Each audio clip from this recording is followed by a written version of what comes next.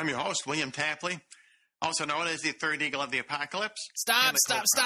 You cannot make it look like William Tapley is supporting our program. Sorry, folks.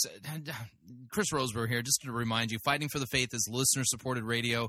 That means we depend upon you, your generous gifts, and financial contributions in order to continue bringing Fighting for the Faith to you. And no, William Tapley is not our spokesperson.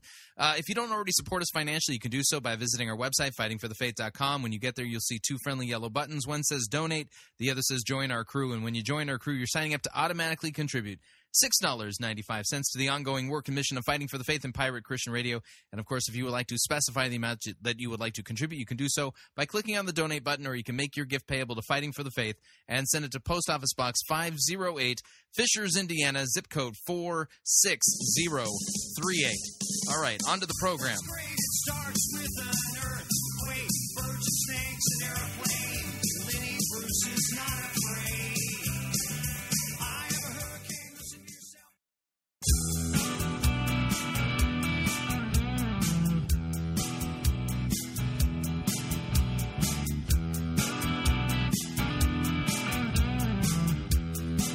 It's time for another edition of Fighting for the Faith. Monday, August 20th, 2012. It is my 24th wedding anniversary today.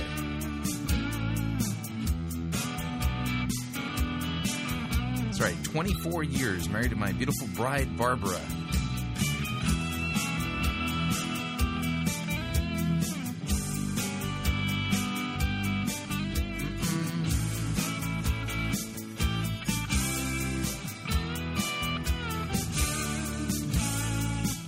Thank you for tuning in. You're listening to Fighting for the Faith. My name is Chris Roseborough. I am your servant in Jesus Christ, and this is the program that dishes up a daily dose of biblical discernment, the goal of which, help you to think biblically, help you to think critically, and help you compare what people are saying in the name of God to the Word of God. Sadly, there is no shortage of crazy things being said out there, and what we do here on this program is we slow down and we take a listen to what people are saying and compare it to God's Word in context. The idea being this is that what God has revealed is knowable, and it's knowable when we read it in context, and that one of the major ways in which people attempt, and maybe they're self-deceived or they're purposely trying to deceive, either way, they're deceiving people by taking God's Word, ripping it out of context, and then weaving it into their own narrative of their own theology, rather than teaching what it says in context when you exegete. There's a huge difference between proof texting by ripping stuff out of context, as opposed to saying what God has said, or exegeting a biblical passage in context. That's why here at Fighting for the Faith, one of our three primary rules for sound biblical exegesis are context, context, and context. And then the idea being is that there's these people who are ripping God's Word out of context and are saying things that God's Word it doesn't say. They're actually teaching falsely, and in some cases they're actually teaching a different gospel than the gospel that's revealed in Scripture. And the reason why that is dangerous is because God Himself, God the Holy Spirit, through the writings of the Apostle Paul, condemns and literally damns. The Greek word is anathema. Damns those who teach a different gospel. And so this is not just a friendly little sparring match over things that don't matter. Ultimately, how we read God's Word and what the gospel is, who Jesus is and what He's done for us, those messages, they're either right or they're wrong. They're either telling us the truth or they're not telling us the truth. And when people are telling us that Jesus wants us to do this, or this is the important thing, or that's the important thing, and they're not paying careful attention to what Scripture says in context, well, then what ends up happening is that they're either deceiving themselves, they're self-deceived, they've been deceived and are passing along that deception, and they're deceiving others, and ultimately there is an eternal danger at stake here. And so we're trying to avert the eternal doom of people who are believing falsely about Christ and admonish them to get back into God's Word, read it in context, and to listen carefully with discernment those who are teaching them. Not even the Apostle Paul got a pass. In fact, the book of Acts says that the Bereans were of a more noble character than the Thessalonians, because when the Apostle Paul showed up in Berea and preached the gospel to them, they tested against the word of God that they had. They only had the Old Testament to see if what he was saying was true, and they found it to be true. And so they're praised there in the book of Acts as having a noble character for testing the Apostle Paul. So if the Apostle Paul doesn't get a pass, I don't get a pass. If I don't get a pass and the Apostle Paul doesn't get a pass, then your pastor doesn't get a pass. And, nobody gets a pass.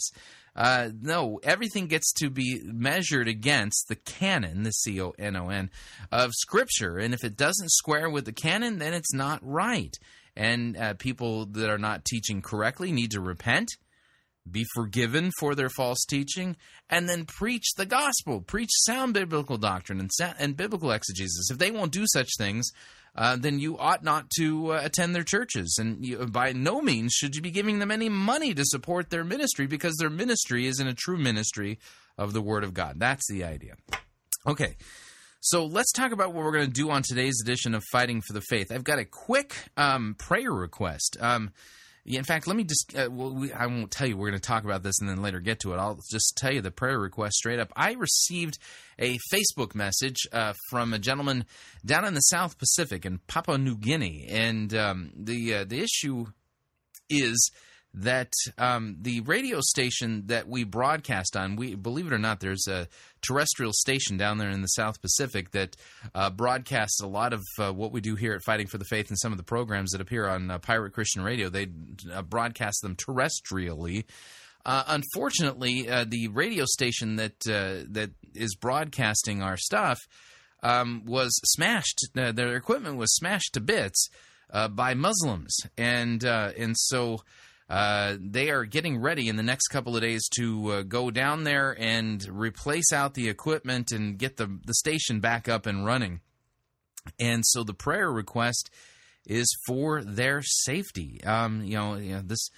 So please pray for the folks, and they've asked that I not broadcast their names, because they're afraid that with that information that they would be even more of a physical target. But the Muslims have basically vandalized the station and taken them off the air. And so pray that God would protect them and protect the station as it continues to be a beacon for the Word of God down there in the South Pacific. So if you can pray for them, that would be great. Okay, now let's talk about what we're going to do on the rest of the program today. I've got a William Tapley update. Now, this is kind of interesting. Those of you who like to dabble in eschatological prophecies, then you may be familiar with the prophecy regarding Petrus Romanus, supposedly the last pope. There's a lot of scuttlebutt within Roman Catholicism that the current pope, Pope Benedict, is the second to last pope. I don't know if you're familiar with this stuff. This is one of those things from time to time I run across, and I just go, oh man, really? And just don't know what to make of this stuff. But don't worry, William Tapley, the third eagle of the apocalypse and co-prophet of the end times, has figured out what the supposed prophecy is regarding Petrus Romanus, and we're going to be listening to Peter the Roman. We're going to be listening to his explanation of the prophecy, supposedly a 900-year-old prophecy regarding the final pope, and we'll get his insights into that. We'll then take a break, and then after our break, what we will be doing is we will be going down to northwest Arkansas, to Bentonville, Arkansas, and where there was a recent Todd Bentley revival. Todd Bentley, prayer and healing, miracle-working show. And what I'm going to do is I'm going to play the first few minutes of Bentley's first night. He was there for a couple of nights. And point out some of the obvious problems with Todd Bentley. But we haven't done a full-blown Todd Bentley update in a while. You remember he had the big, so-called outpouring revival that was going on down in the northern part of Florida a few years ago. And then Well, wouldn't you know it, he ended up having an affair with the babysitter. His marriage blew up, and then he went through a period of restoration at the hands of the folks down there at Morningstar, and now he's on the loose. He's been set free to go destroy people. That's the only way I can put it. And so we'll listen to that. I might move this other one up before the break. But by the way, I've got one more attempt by an emergent progressive to say something substantive about God. We'll be, this is in response to Tony Jones's challenge, and then we'll take a break. And for sermon review today, we're going to be going to the Isle of Man. Interesting, locale, but we're going to be listening to a sermon by Jonathan Stanfield of Living Hope Community Church in the Isle of Man. But anyway, we're going to be listening to his sermon it's not this year's sermon, it's a sermon from a year ago entitled Community Spiritual Roots. Having spent the weekend, the majority of my weekend was spent doing research on fascism, again, work for my PhD, but I'm tempted to run this through a fascist lens in my in my critique. I'm very tempted to go this way. I don't know. We'll see what we do with that in hour number 2. And so what I recommend doing, make yourself comfortable. We've got a lot, and I mean a lot of ground that we need to cover on today's edition of Fighting for the Faith. Prop up your feet if you have the ability to do so. If you want to wear fuzzy bunny slippers, they do enhance your listener experience. Of course, if you'd like to enjoy an adult beverage, we don't have a problem with that. Keep in mind that the biblical prohibition is against drunkenness. You do not want to be enslaved to that fine gift that God has given us. That would be kind of silly. So here we go. Let's dive into the program. Here we go. That's great. It starts with an earthquake, birds and snakes, an airplane. Lenny Bruce is not afraid. I have a hurricane. Listen to yourself. Churn world serves its own needs. Dummy serve your own needs. Beat it up and knock speed. Grunt, no strength. The ladder starts to clatter with fear. Fight down. High flyer in a fire. Representatives engaged in a government for hire in a combat site. Left to us and coming in a hurry with the furies breathing down your neck.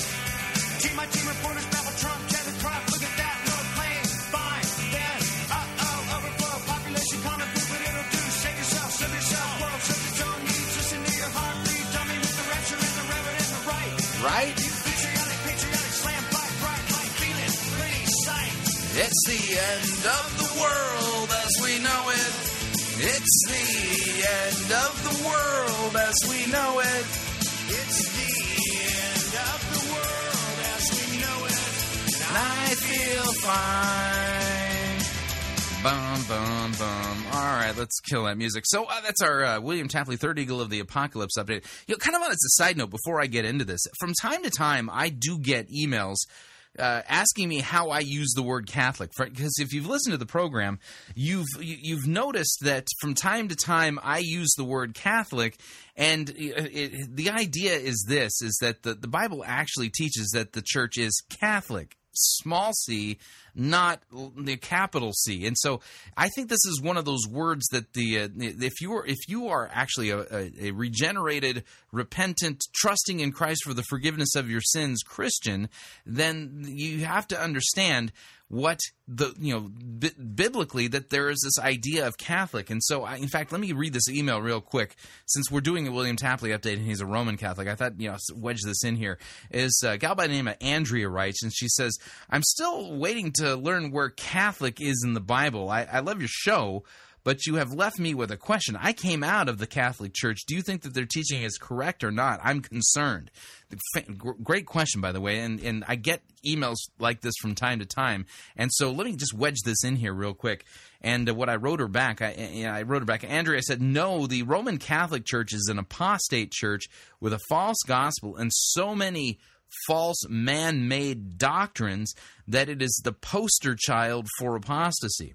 The word Catholic, and the way I use it, and the way it's been used historically, means universal. So the ancient church understood that it was a universal church in contrast to the ancient understanding that gods or religions were territorial or only applied to specific geographic regions. So if you were living in a particular region, that was the region of Baal, or the region of the Egyptian gods, or the Greek gods, things like that. So the idea of Catholic, it meant that Christianity was a religion that was to be believed universally. It was universally binding on all human beings across every human border, every culture. That's why Jesus says, go into all the world and make disciples of all nations. So other places where the Catholicity of the church is really taught biblically, you can find this in 1 Corinthians chapter 1, verse 2, where the Apostle Paul, writing under the inspiration of the Holy Spirit, says to the church in Corinth, to the church of God that is in Corinth, to those sanctified in Christ Jesus, called to be saints, together with all those who in every place call upon the name of the Lord Jesus Christ, both their Lord and ours. So when I say I'm a Catholic, I'm a Catholic, small c, not a Roman Catholic. In fact, all Christians who've been brought to repentance and faith in Christ for the forgiveness of their sins are Catholic, small c. And so I use the word because it belongs to the church, and Rome has no right to possess it. So I believe we need to snatch that word back from the Roman Catholic Church, because the Bishop of Rome has usurped his authority and abrogated authority to himself that is not given to him biblically. And I think the word Catholic, we need to snatch that thing back and use it properly, even against the Roman Catholics. Anyway, so I just wanted to put that in there before we get to William Tapley's update. So with that, here's William Tapley trying to explain to us a 900-year-old prophecy regarding Petrus Romanus. And like I said, if you know anything about the modern prophecy movement, there's Roman Catholics and Protestants who kind of both look at these things and think that there's something to them. Obviously, the third eagle of the apocalypse would, but here's William Tapley. Welcome to Revelation Unraveled. I'm your host, William Tapley, also known as the third eagle of the apocalypse and the co-prophet of the end times. On this program, I want to talk about a very amazing prophecy which the Holy Spirit gave to St. Malachi almost 900 years ago. Now, this is not the prophet Malachi. This is the Roman Catholic Saint Malachi. Apparently, God the Holy Spirit made Saint Malachi a prophet. And this was a prophecy about the last pope, who he called Peter the Roman, or in Latin, Petrus Romanus. And the reason there is a lot of speculation on YouTube about this pope is because our current pope, Benedict XVI, is the next to last pope.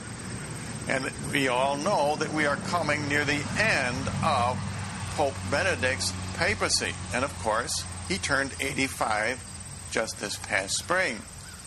Well, yes, he's 85, but I just want to let you all know that the imminent demise of Pope Benedict has not officially been announced by the Vatican. Just want to let you all know that. The problem is there is a great deal of misinformation on YouTube about Petrus Romanus, the last pope. Now, I believe this prophecy to St. Malachi is extremely important for these end times for two reasons.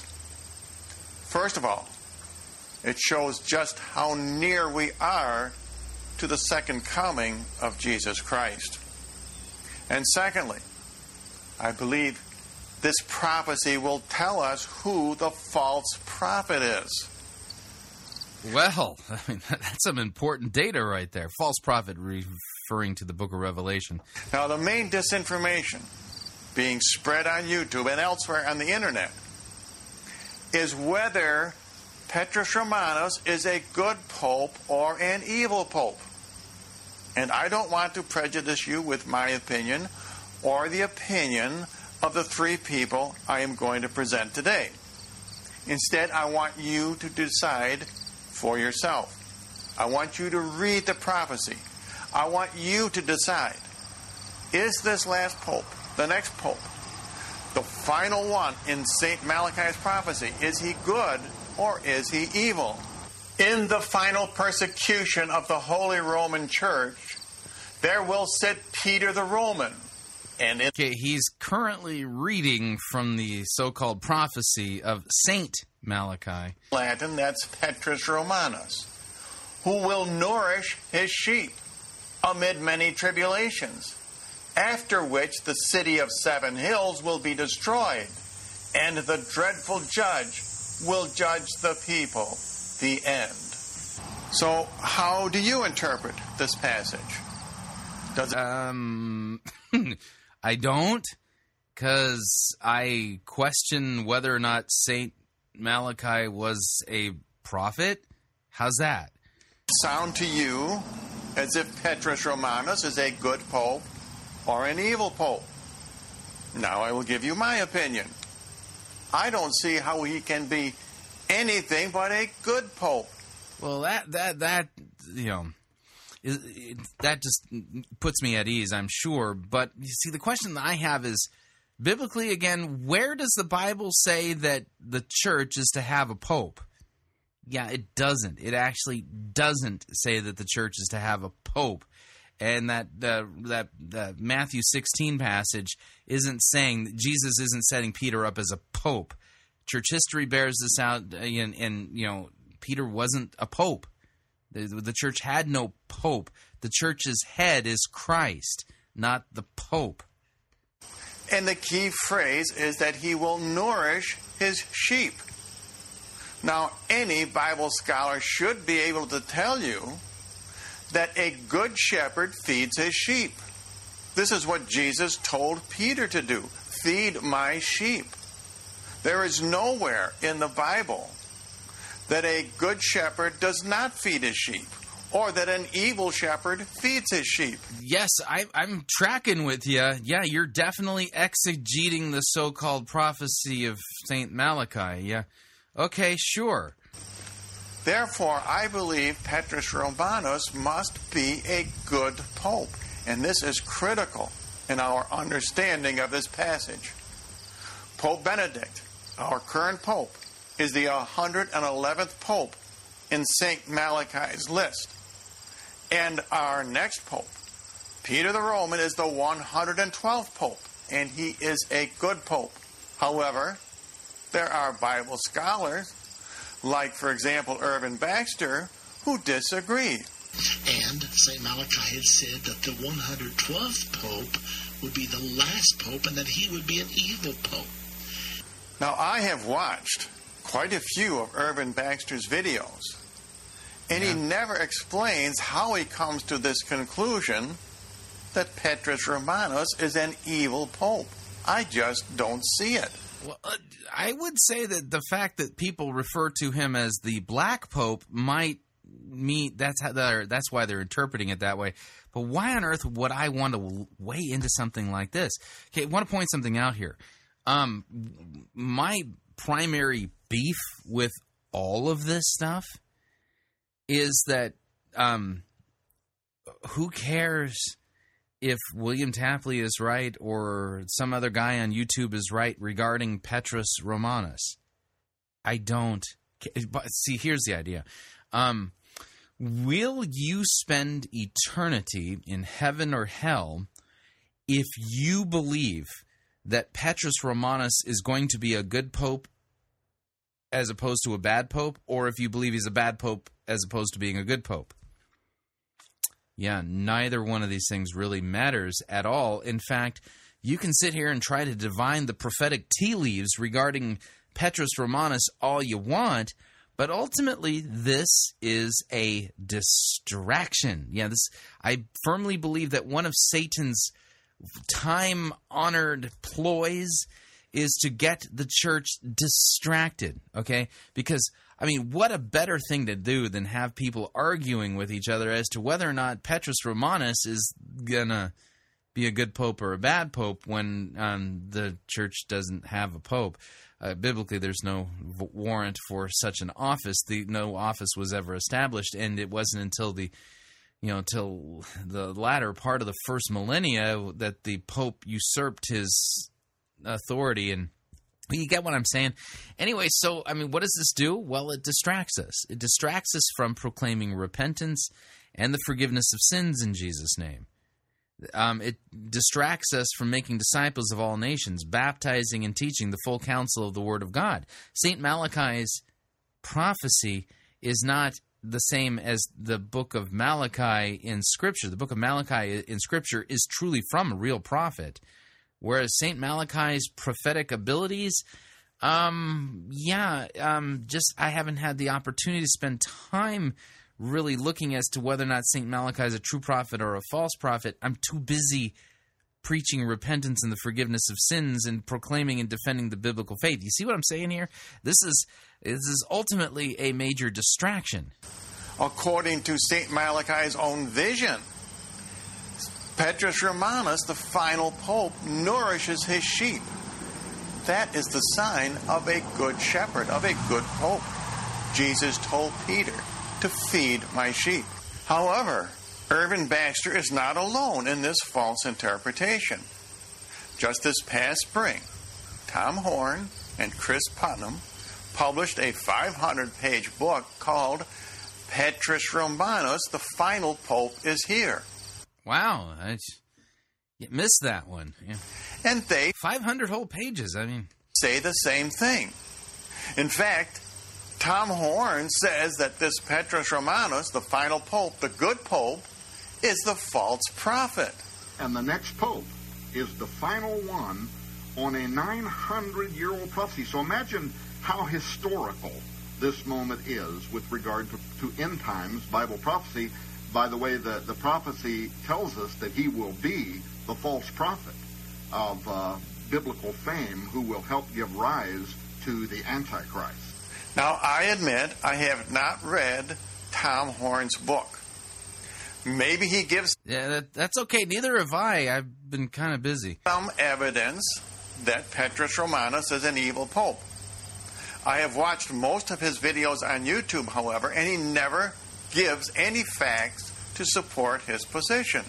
How do you give facts on a non-biblical prophetic source? Anyway, you get the point. Okay, so we can go back and forth all we want. Is Petrus Romanus a good pope or bad pope? Is he really the one who leads to the Antichrist, or does he fight the Antichrist? Really? Again, this is, kind of a typical ploy, and the ploy is satanic distraction. I really think that's the idea here, and that people are spending so much time. A 500-page book on Petrus Romanus. Great. What does this have to do with the Bible again? I'm not exactly sure. Anyway, moving along.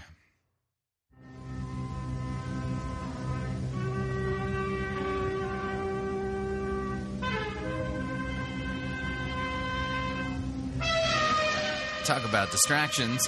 These are the sounds of the Emergent Postmodern Philharmonic Orchestra and their rendition of Strauss's Also Sprach Zarathustra, conducted by Doug Paget, Tony Jones on second fiddle, Brian McLaren playing timpani,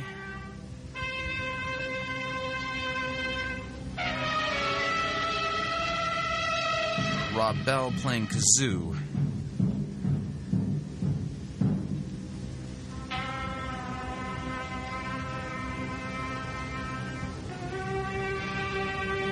You'll notice that they have been set free from the limiting, binding, inauthentic, modernist definitions of notes and are just letting themselves be carried along by the winds of the Spirit as they play this fantastic piece.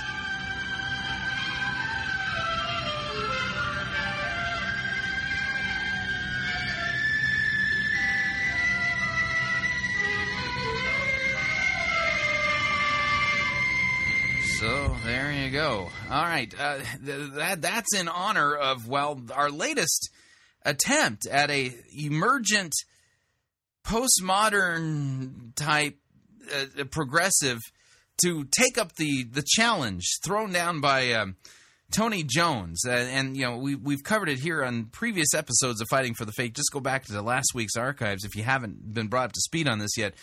Tony Jones sent out basically a challenge to progressive, emergent, postmodern types for them to say something substantive about God, and to which I think is a completely fruitless endeavor. Why? Because the postmodernism is, well, it's nothing more than radical skepticism, and they've poured all of their acid of radical skepticism upon the biblical text themselves and spend all their time attacking, deconstructing, undermining it, trying to tell us why we shouldn't be taking it literally. And the surprising shock to Tony Jones is that now that none of these postmodern emergent liberal, progressive, radical skeptics have anything substantive or declarative to say about God, and to which I basically say, well, duh, that's the direct result of cutting yourself off from the only source we have authoritatively about anything about God, okay? You're left with just absolute nothing, which is kind of the point here, because Pastor Keith Anderson of Upper Dublin Lutheran Church out there in Pennsylvania, an ELCA congregation. He is not a confessional Lutheran by any stretch of the imagination. In fact, ELCA congregations like this, they're Linos, they're Lutheran in name only. They don't actually subscribe to the confessions of the Lutheran Church, nor do they believe in the authority of the Bible and things like that. So anyway, Pastor Keith Anderson has decided to weigh in, and the name of his piece is entitled "God as Silence." Yeah, see, what happens when you attack the Bible, you can't say anything substantive, so here's his attempt at saying something substantive about God. God as silence. So here we go. In August 2010, I traveled to Chicago for the ELCA conference, Follow Me, Sharing the Gospel in a 2.0 World. One of the highlights was catching up with my friend and colleague, Pastor Martin Malzahn, and having dinner with Martin and his then-fiancée, Vanessa. During our meal, Vanessa asked me, so what is your image of God? What kind of question is that? What is your image of God? Since when did I personally have an image of God? I don't. What do you mean by such a question? There is the image of God, but it isn't mine or yours, or it based on any subjective thing. Anyway, sorry. Let me continue reading. So, Pastor Anderson writes. He says, while God is of course right at the heart of things, and our image or images of God are such a powerful influence on the ways we live our faith, we rarely ask or get asked this question. For Lutherans, I think this seems like an impolite theological question. There might be too much sharing involved. The Bible is filled with various images of God. In the Hebrew Scriptures, God walks through the Garden of Eden, appears to Moses in a burning bush, speaks to Elijah in a still small voice. Jesus is God and an image of God, so is the Holy Spirit, who appears as a flame, wind, and a dove. Like the Bible, we all have multiple images of God that we carry around, images that help us relate to God in different ways and at different times. So when Vanessa asked her question, I had to pause. I closed my eyes there in the restaurant and looked into my heart. Really? You can do that in a restaurant? I didn't know you could. Sorry. It only took a few seconds, though it felt much longer. I opened my eyes and looked up and said, silence. My image of God is silence.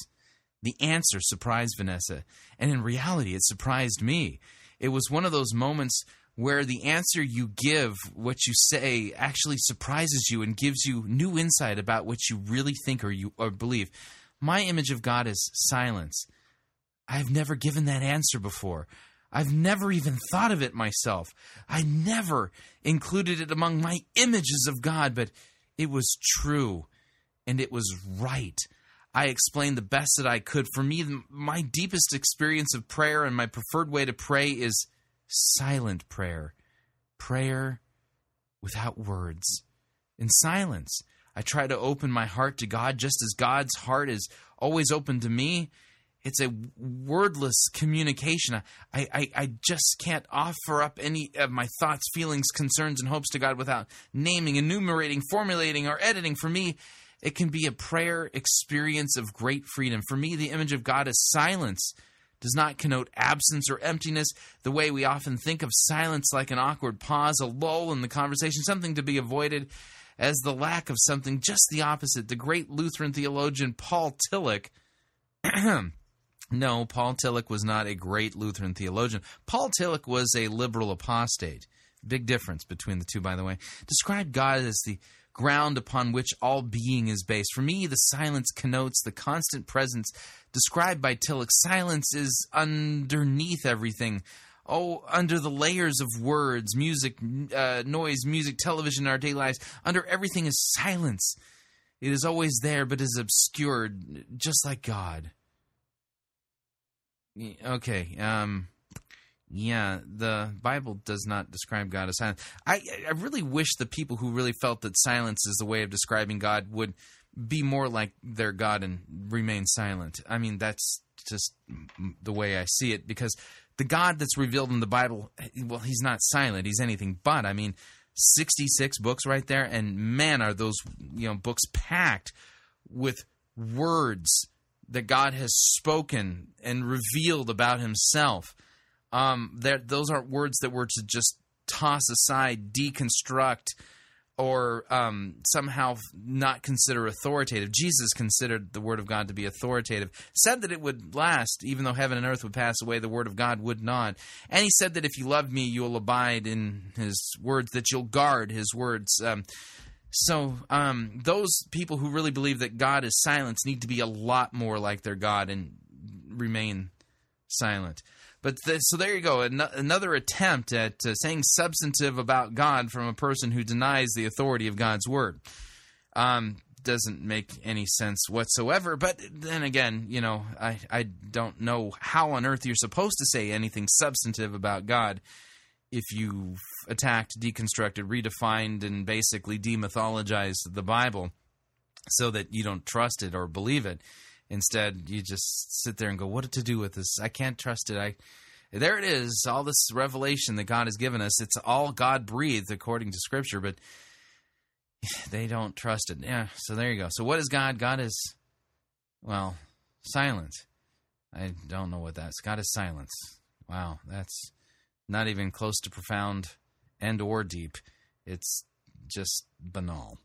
All right, we're up on our first break. If you'd like to email me regarding anything you've heard on this edition or any previous editions of Fighting for the Faith, you can do so. My email address, talkback@fightingforthefaith.com. Or you can ask to be my friend on Facebook. It's facebook.com/Pirate Christian. Or you can follow me on Twitter. My name there, @Pirate Christian. We will be right back. We have got a Todd Bentley update. Talk about distractions. Don't want to miss it.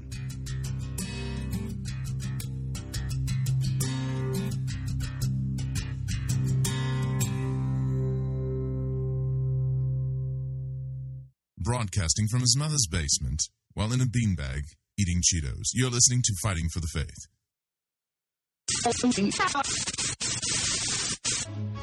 You're listening to Pirate Christian Radio. We'll be taking your false doctrine now.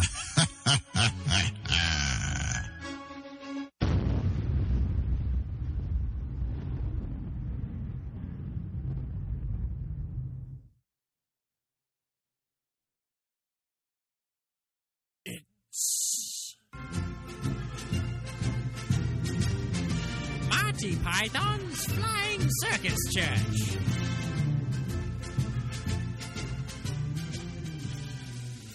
You're listening to the Emergence Sports Network here on Pirate Christian Radio. You've tuned in just in time to catch today's Emergence Ball match between the Pomo Bombers and the Majestic Mystics. Today's match is proudly brought to you by Rex Kwando's Bible Pants. There's the buzzer, and they're off. McLaren dribbles the pigskin down to first base, takes out his putter, and... Whoa! Jones checks McLaren against the boards, and then passes to Paget in left field. But wait, Bulls Weber is charging from the 10-yard line, and she slam dunks from the foul line. That's a birdie. The crowd is going wild. When was the last time you saw something like that? I don't think I've ever seen anything like this. Okay, play is resuming. There's Rollins. He serves to Bell. Bell snatches the snitch, and then Hail Mary passes to McLaren. McLaren is in the end zone. Oh, and he slaps it back to third base. Tickle grabs her wicket and then punts one out into center court. It looks like Jones and Paget are double-teaming Bowles Weber. He doesn't have a shot, so she slices one off into the rough. McLaren is there to make the safety, but Paget grabs McLaren's face mask and then throws down to second base. What a brilliant save that was. Jones takes out his driver, then sends one out to midfield. Tickle headbutts the ball and then sends it back to McLaren. He vaults over the pommel horse. Oh, and he sticks the landing! Unfortunately, the degree of difficulty wasn't that high, but McLaren racked up 7 brownie points. Tickle sets up for the kickoff. But wait, Jones is trying to steal third base. Tickle slapshots the ball back to Bulls Weber, but Jones is safe! He's safe! That means it's going to be third down with 44 meters to the pin. Looks like this match is going to go into sudden death.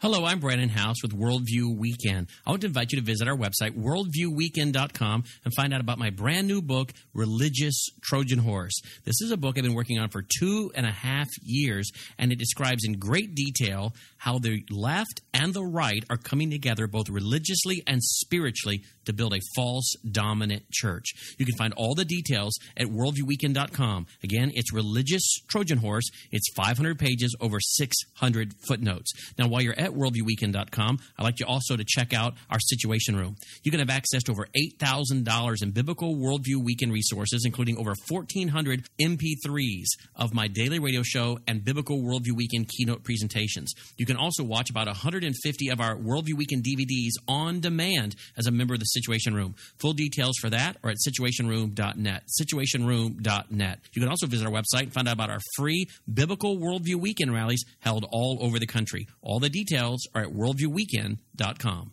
If everybody had a nose across the USA, then everybody'd be served like California. You'd see them wearing their baggies, Warachi sandals too, a bushy blonde hairdo, serving USA. Have you purchased your airline tickets for your summer getaway yet? If not, don't pay more for your airfare, hotel room, or rental car than you need to. Long-time Pirate Christian Radio featured advertiser Cheapo Air is your one-stop shop for all of your travel needs. And we've got a special promo code for you to use at Cheapo Air to save an additional $10 off of Cheapo Air's already low prices. So visit piratechristianradio.com/cheap. Write down the promo code, then click on the web banner and book your travel today. And remember, a portion of your purchase will go to support Pirate Christian Radio. That website address, again, is piratechristianradio.com/cheap. And thank you for your support. Cowabunga.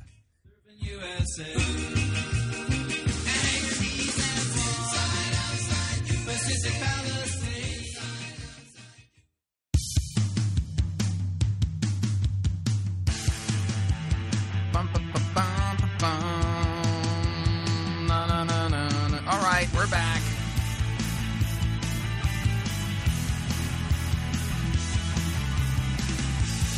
Warning, pay close attention to and avoid people who are going to take your eyes off of Scripture, off of Christ, off of the gospel, and have you chasing after the weirdest things. Just a reminder, Fighting for the Faith is listener-supported radio. That means we depend upon you and your generous gifts and financial contributions in order to continue to bring Fighting for the Faith to you as well as to the world. You can partner with us financially by visiting our website, fightingforthefaith.com. When you get there, you will see 2 friendly yellow buttons. One says Donate, the other says Join Our Crew. When you join our crew, you are signing up to automatically contribute $6.95 every month to the ongoing work and mission of Fighting for the Faith and Pirate Christian Radio. It is a great way to support us.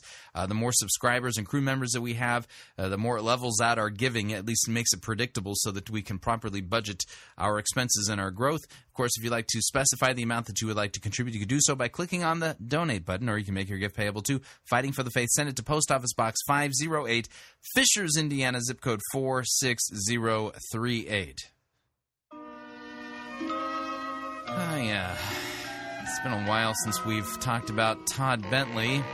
But did you know Todd Bentley recently did like some kind of a healing, miracle-working, Holy Spirit glory show up in Bentonville, Arkansas?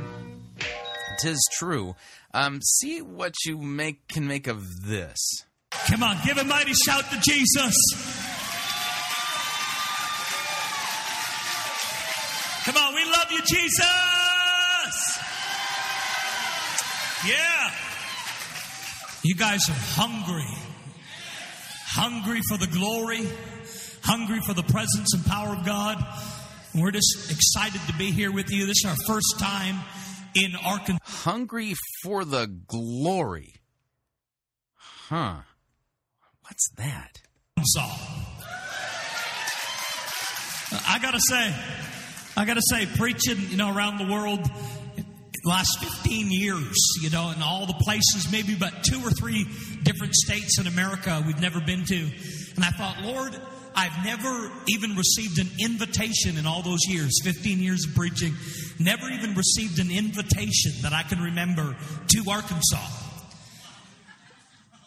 And lo and behold, I thought, well, Lord, I don't even know that there's anything down there, in Arkansas, that I would even go to Arkansas. I said, I know something about Bob Jones receiving his mantle from the Lord in Arkansas. And I said something about Larry Randolph in Arkansas. He received a what in Arkansas? What's huh? And I heard some old stories, but I said, other than that, I can't think of any of the circles, friends that I have in ministry, any of the places that I've been where I've heard people talking about the move of God in Arkansas. I thought, Lord, why is it we never hear about the outpouring, the move of God, revival in Arkansas? And here I show up, and I'm getting all this prophetic stuff from the Holy Ghost. Yeah, now listen to them. Wow. Todd Bentley's getting all this prophetic stuff from the Holy Ghost. Really? So who is the focus of this guy's preaching? Todd Bentley, right? Because he's the prophetic man of God who's going to help manifest the glory of God and give you prophetic insights that, well, he's been receiving directly from God. Uh-huh. And then I show up, and there's just so much Holy Ghost, open heaven, and hunger. And it's almost like it's been a hidden diamond in the rough. Like, I said, has this been here the whole time? In fact, and then I started to find out just how much anointing and favor really was on the region. And I said, not only, somebody told me, they said, this is the birthplace of Walmart, and I thought I had a prophecy about revival breaking out in Walmart. And last summer, we were in a 30-day outpouring in Virginia, and one of the young ladies on our team, her name is Sophie, she was 16 years old. She decided to go to the Walmart and start pulling people out of wheelchairs. We made a video. Revival broke out in the Walmart. People getting pulled out of wheelchairs right in the aisle, and people getting healed in the Walmart. And I thought, well, that's awesome. And then I found out, somebody, I thought I was going to come to the place, just some sawmills or something, I said, what's going to be down there? Some sawdust and going down to Arkansas. I don't know what to expect. And I found out just how much favor that the wealth of the nations is here.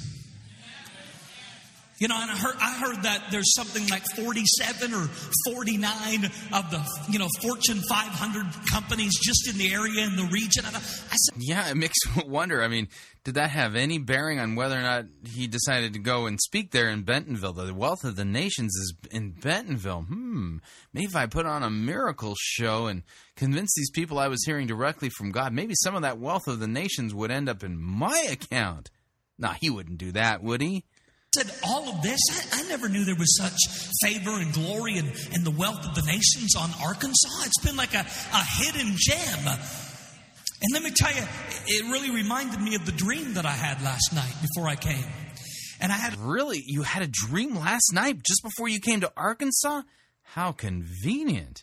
I had an unusual dream, and I don't have dreams like this, but I had a dream where I saw a shaft. It was a beam of light, and I know I was dreaming about the glory. Whenever I dream about the Shekinah light of His presence, and it was an awesome dream, and there was a pulpit just like this, and nobody was in the pulpit. In fact, I knew I was ministering and I knew I was speaking, but it was unusual because I wasn't even in the pulpit, and I thought nobody was on the platform. The only thing that I saw... The idea of Todd Bentley in a pulpit in a real pulpit, the place where God's word is supposed to be taught and proclaimed. Just, that mental picture, I'm having a hard time putting that one in my mind. Let me remind you again of what God the Holy Spirit said through the prophet Jeremiah, a real prophet. Here's what he says. Thus says the Lord, says Yahweh, the Lord of hosts, do not listen to the words of the prophets who prophesy to you, filling you with vain hopes. They speak visions of their own minds, not from the mouth of the Lord. They say continually to those who despise the word of the Lord, it shall be well with you. And to everyone who stubbornly follows his own heart, they say, no disaster will come upon you. For who among them has stood in the counsel of the Lord to see, to hear his word? Who has paid attention to his words and listened? Behold, the storm of the Lord, wrath has gone forth, a whirling tempest. It will burst upon the head of the wicked. The anger of the Lord will not turn back until he has executed and accomplished the intents of his heart. In the latter days you will understand it clearly. I did not send the prophets, yet they ran. I did not speak to them, yet they prophesied. But if they had stood in my counsel, then they would have proclaimed my words to my people, and they would have turned them from their evil way and from the evil of their deeds. Yeah, Todd Bentley sounds exactly like the kind of prophet that God the Holy Spirit warned us about through the prophet Jeremiah. Strange, huh? Was the Bible opened in the pulpit and nobody was on the platform? I knew I was ministering, but for whatever the reason, I was in the front row having a conversation with somebody. Maybe it was Michael or somebody, and I was talking about the glory of God that was being poured out, that the King of Glory was coming in, and it was so holy. It was like God was moving in such a sovereign presence. You just didn't want to touch it. Everybody had to back off, and it was just, let's watch the glory of God move. Let's just watch the presence of God move. Jesus is going to get all the glory. It was just one of those meetings. It was like the service was running itself. And I could see in the pulpit was like a shaft or a beam of light that came down. And then out of the glory, I saw it was like a gemstone. And it fell out of the glory and it landed on the Bible. And everybody in the meeting was talking about, look at that diamond. And it wasn't just a gemstone, it was actually a diamond, a blue diamond. And everybody was saying, look at the diamond on the Bible. And I woke up from the dream and I thought, what an unusual dream. I dreamed about a blue diamond in Arkansas. I said, why would I be dreaming about diamonds? And I get off the airplane and I start sharing the dream with our driver. And he said, well, didn't you know that other than just, retail, that there's, a whole lot of mining that goes on here, some pretty big mines here in Arkansas. And one of them happens to be a diamond mine that harvests blue diamonds.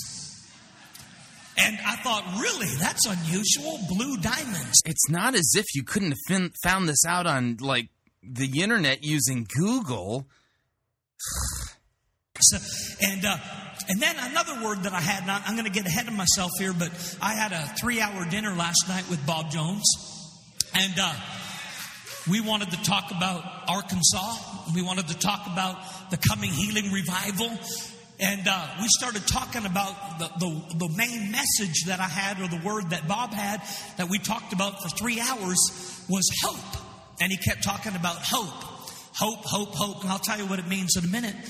And then when I was talking today, they said, you know where that mine is? One of the mines anyways, where they harvest diamonds? It's in a town called Hope. I said, blue diamonds in a town called Hope. That's the message I have. Hope. And I dreamed about the blue diamond. So I just knew that this was going to be a Holy Ghost setup, especially when Bob Jones told me, it was about 45 minutes, maybe an hour down the road. He said, when I was 7, maybe 9 years old, he goes, I don't remember whether I was 7 or 9. And, Bob's 82 years old now. And he said, but when I was 7 or 9 years old, I saw a white horse come out of heaven. And I was so scared, I started running from this white horse. And there was an angel on the horse. It was the first time of 3 times. Yeah, really? Wow. Okay. So an angel on a white horse is coming. And you were, okay, yeah. Wow. This is quite amazing. I've ever seen Gabriel in my life. I said, well, that's pretty good. 3 times seeing Gabriel. He said the first time that he came on a white horse. And he got in my face and blew a trumpet in my face. And I said, did the angel say anything? He said, no, Gabriel didn't say anything, but he did come with a mantle. And, he started to uncover this mantle.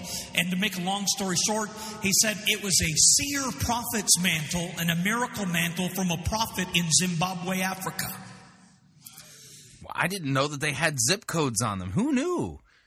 And I said, so Bob, you're saying your mantle that came to you in Arkansas came from a prophet in Zimbabwe, Africa. You know what's really weird? The only mantle I've ever had was a mantle that I bought for my propane lamp that I use when I go camping. I buy those little mantles, and they say Coleman on it. I mean, who knew? And he said, yeah, that's where my mantle came from. And he said, and when I died, I saw it return to Africa. And so I said, well, it's just I heard that testimony before, but I didn't quite put it together like that. And he said, when the angel came and he blew the trumpet in my face, I was so scared that I ran back to my house and hid in my house for 3 days. Can you imagine? You're just 7 years old, 9 years old, and heaven opens, and you don't know that you're having a vision or a dream, and then all of a sudden this angel comes riding down on a white horse, blows the trumpet in his face and gives him his call as a prophet. But it started right here, he said, about 45 minutes, an hour down the road from where we're preaching right now. I thought that was pretty significant that we were coming to Arkansas. And after my meeting with Bob last night, I said, I'm going to get as much impartation as I can, Bob, because we're going to go and release it down there in Rogers or wherever we are. Hallelujah. I heard about a whole bunch of cities that kind of all run together. I'm not even going to try to say what they all are. But anyways, one of the interesting things about the word that Bob had was he kept talking about hope. And before I get ahead of myself, I'm going to just give you this snapshot. This is called a bonus because I'm just giving you some prophetic stuff to kind of set the tone and the atmosphere for where we're going tonight and tomorrow. Say, I'm ready for a whole lot from the Holy Ghost. Wow, they're ready. They're ready, and really, well, from Todd Bentley of all people. Who knew, You got to understand, this is the first meeting that I've done in over 30 days. I took a 30-day rest after 2.5. Yeah, who's he preaching about again? Yeah, himself. He's behind the pulpit there at that church in Northwest Arkansas. But he's not opening God's word. He's there to share with them the glory and the visions and the dreams and the prophetic insights that God the Holy Spirit has given him. He's not teaching the word. What is this? This is an ultimate, utter, tragic distraction away from Scripture, away from Christ, away from the real Holy Spirit. Because really the job of the real Holy Spirit, he likes pointing people to Jesus. And basically convicts the world of sin and unbelief. That doesn't seem to be the work of the Holy Spirit that Bentley's preaching. But then again, Bentley is not preaching the biblical Holy Spirit, nor the biblical Jesus. He's preaching himself, really. Months of revival. Jess and I, Michael and Amanda Christie, we had the honor and the privilege of serving the revival that's happening right now in Korea. We spent 2.5 months in Korea in 7 cities and connected with over 755 different churches and ministries. And we just went over there to be in Korea for a few weeks, and we ended up staying 2.5 months. And it was a move of God, a grassroots move of God, very organic, and the beginning of something.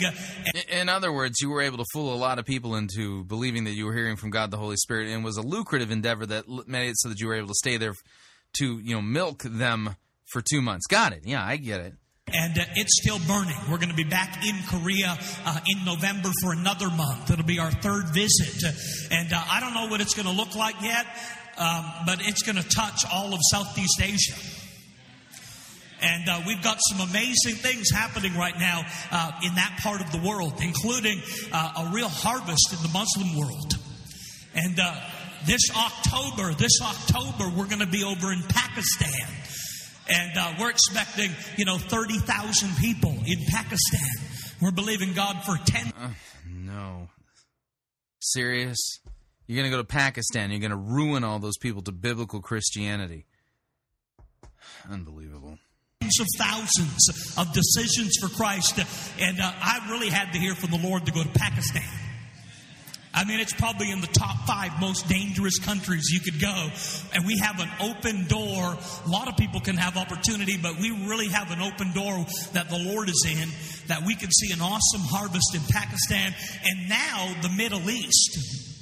We're being invited into different places. And so a lot is happening. We believe Korea is going to be a real strategic hub of revival to reach into Indonesia, Malaysia. That kind of revival is not the kind of revival any nation needs. Why? Because do you think Todd Bentley is bringing the biblical gospel? No. Is he preaching the biblical Holy Spirit? No. He's preaching dreams and visions and well, putting on a miracle healing road show. Right. Todd Bentley is to Christianity what heresy is to orthodoxy. You get what I'm saying? Anyway, and what is all of this? And there's all these people, who think that Todd Bentley is a man of God and he hears from the God, the Holy Spirit. No, he doesn't. Todd Bentley is an agent of the evil one who distracts people away from the biblical Jesus, from the biblical gospel, and from the biblical revealed Holy Spirit. Basically, he's a false prophet, false teacher, and how do I know? Because he's not pointing people to Jesus. He's not pointing people to Christ's word. The people who follow Todd Bentley despise God's word, and he's not bringing them to repentance and faith and trust in Christ for the forgiveness of their sins. He's doing something completely different. All right, we're up on our second break. If you'd like to email me regarding anything you've heard on this edition or any previous editions of Fighting for the Faith, you can do so. My email address, talkback@fightingforthefaith.com, or you can ask to be my friend on Facebook. It's facebook.com/Pirate Christian. Follow me on Twitter. My name there, @Pirate Christian. When we come back, sermon review from the Isle of Man. Never reviewed a sermon from there, but you don't want to miss it. We'll be right back.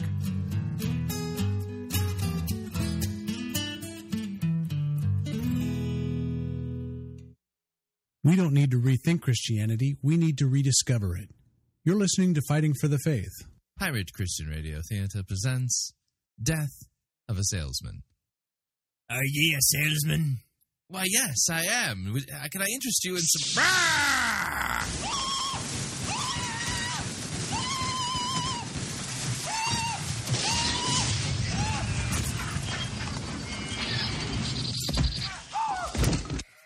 You're listening to Pirate Christian Radio. From the creators who brought you Bible Pants and Vision Lax comes the brand new super special awesome comedy album of the 21st century, Max Holliday's Birdcage Theater of the Budgie Cuts. Part 2. We here at Pirate Christian Studios have been hard at work crafting this album for maximum quality and hilarity. You'll cry. You'll laugh. You'll scream. And you'll have uncontrollable flatulence. Just stick to the script, please. So sorry, buy it now while stocks last. They download it. There is no supply which to run out. Oh, so you mean they can just go right onto iTunes and download it? Yes. Like right now? If they want to, yes. Oh. Well, to heck with this commercial. I'm off to buy it right now. Get back in here. We're not done yet. Max Holliday's Birdcage Theater, The Budgie Cuts, Part 2. Disapproved of by heretics everywhere. Get it before they do.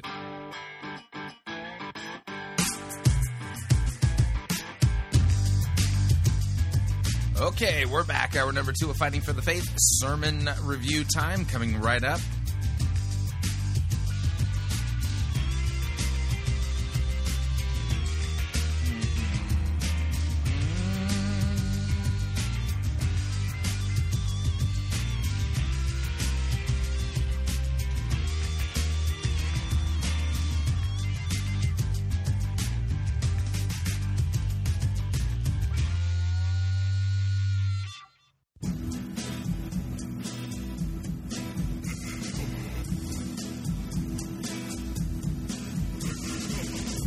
The good, the bad, the ugly, we review it all here at Fighting for the Faith. We're an equal opportunity sermon reviewing service. Today's sermon comes to us via Living Hope Community Church on the Isle of Man. I had to look this up on Google Maps. The Isle of Man is in the Irish Sea between the United Kingdom and Ireland. Anyway, the pastor presiding over the sermon, his name is Jonathan Stanfield, and the name of the sermon is Community Spiritual Roots. Now, I'm probably going to be reviewing more than one sermon from this church, and sooner rather than later. Fascinating sermon. We're going to be looking at this through the lens of collectivism, folkish ideology, otherwise known as fascist thought. I know that's a little bit on the not polite thing to do, but if you don't already know what I've said in my lecture, Resistance is Futile, You'll Be Assimilated by the Community, go back and listen to that episode of Fighting for the Faith for May 11th of 2012. What you're going to hear in this sermon is going to pick up on a lot of those similar themes, and as a result of that, this has become a church that I'm going to keep on my radar and come back to on a semi-regular basis. So without any further ado, let me kill the music. Here is Jonathan Stanfield, his sermon entitled Community, Spiritual Roots. Just so you know, this was preached in 2011, early, like January 2011. This wasn't exactly recent, but not that far long ago that it doesn't matter. So here we go. Here again, Community, Spiritual Roots, Jonathan Stanfield. Let's do it. Welcome to the Living Hope Community Church podcast. We are one family with multiple locations. For more information and other great messages, please visit www.livinghope.im. Love God, love people, love life. Well, we have real confidence that in 2011 it's going to be another year of breakthrough in our own lives and also in the family of the church. Last week I shared with you a verse from Daniel which said, those who know their God will do... right? Mighty or great exploits. And so it's vital that each of us make a commitment this year to get to know God a whole lot more deeply. Because the degree to which you know God, I don't mean know about Him or read about God. So, okay, note, I'm going to point this out here. I can't help but go folkish here. By the way, real quick history lesson. The fascist governments that came up in continental Europe grew out of what was called the folkish milieu. And you spell it with a V, not a F. But the idea here is that you go back, if you want to get the broad categories, go back to the May 11th episode of Fighting for the Faith entitled Resistance is Futile, You Will Be Assimilated into the Community. I lay out the basic worldview, the counter-enlightenment worldview that embraced by a lot, well, in fact, the seeker-driven movement as a whole, and that was brought to them via Peter Drucker. Okay, notice what he said there. You need to know God, and you don't get to know God by reading about Him. Notice what he's talking about is some kind of an experiential knowledge. So already, right out of the chute, we have what smells and tastes like an irrational philosophy, an experiential philosophy that seems to be closely related to postmodernity and folkish or fascist type of thinking. So let me back that up again, because I want you to hear it, because I know it seems like kind of a weird minor point, but how you know what you know and what you're talking about God, this all matters. So let's listen again. To know God a whole lot more deeply, because the degree to which you know God, I don't mean know about Him or read about God. I've read the Bible back to front and I've read a lot about Him, or I hear a lot of messages about Him, or in my small group they talk a lot about Him. But actually those who know God, are going to do great exploits. Okay, so my question immediately for Jonathan would be, can I know God without reading about Him? Is somehow reading about Him contrary to or in conflict with real knowledge of God?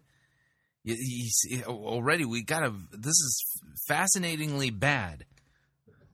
And so in order to develop a healthy life, we need to get deep spiritual roots. And at Unite, I shared with you that really the starting point, the primary point. So notice, deep spiritual roots, apparently that's not achieved through reading the Bible. It's apparently achieved a different way. place we need to get our roots into as we kick off this year is get rooted into God's love. We need to get a grasp of the deepness and the breadth and the length and the height of God's love. And how am I supposed to do that apart from Scripture? Because the way you're talking about Scripture, reading the Bible is somehow going to get in the way of me knowing the breadth and the depth and the whatever of God's love. You see what I'm saying? That's what Paul says, because if you get rooted into God's love, he says, then you'll be filled with the fullness of all the measure that God wants to do in your life. I'd like to see that passage in context, please. And as we do that, we'll get filled with purpose. As we get rooted into God's love, we'll get filled with purpose. Whew, weird. Filled with purpose, because Paul said it's the love of Christ which compels me to do things, not guilt or fear or anything like that, or low self-esteem. It's the love of God which compels me. And that's understood through the gospel. God demonstrates his love for us in that while we were yet sinners, Christ died for our sins. Forgive me for quoting a Bible passage that explains the love of Christ. So as we get rooted into God's love, we'll get filled with purpose and destiny and faith. Filled with destiny. Okay, Jonathan, you're not exegeting a passage here. This sounds to me like you have an ideology, and you're proof texting that ideology by ripping verses out of context to try to make it look like your ideology is biblical doctrine. There's two different things. And hope for the future as well. Well, I want to start off this morning's message by just showing you a little clip from the Barcelona Olympics in 1992. Let's give some. So we're not going to start in God's Word. No, we're going to start with a swipe against God's Word that somehow that gets in the way of understanding God better. And now we're going to look at a clip from the Barcelona Olympics. Now, I love the Olympics. I am an Olympic file. Have been since I attended the 1984 Summer Olympics in Los Angeles when I was growing up. I just, from that moment forward, I was an incurable Olympic file. But somehow I'm just thinking here that probably God's Word is going to be more important than a clip from the Barcelona Olympics. That's just my guess. In Volume 2.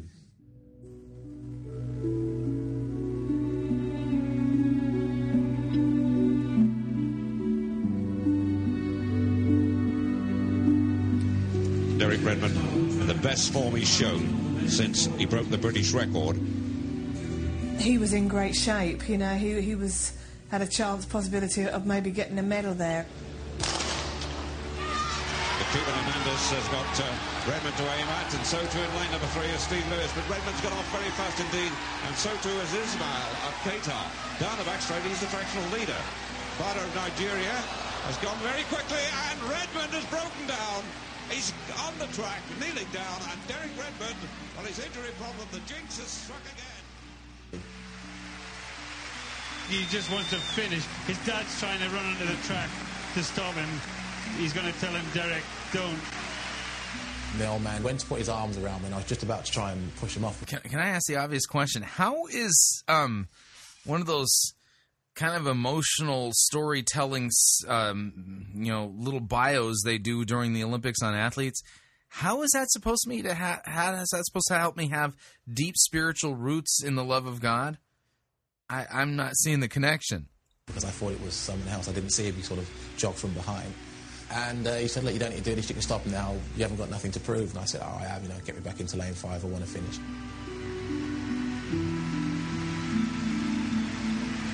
Now in the greatest arena in sport, he's getting the cheer of the games.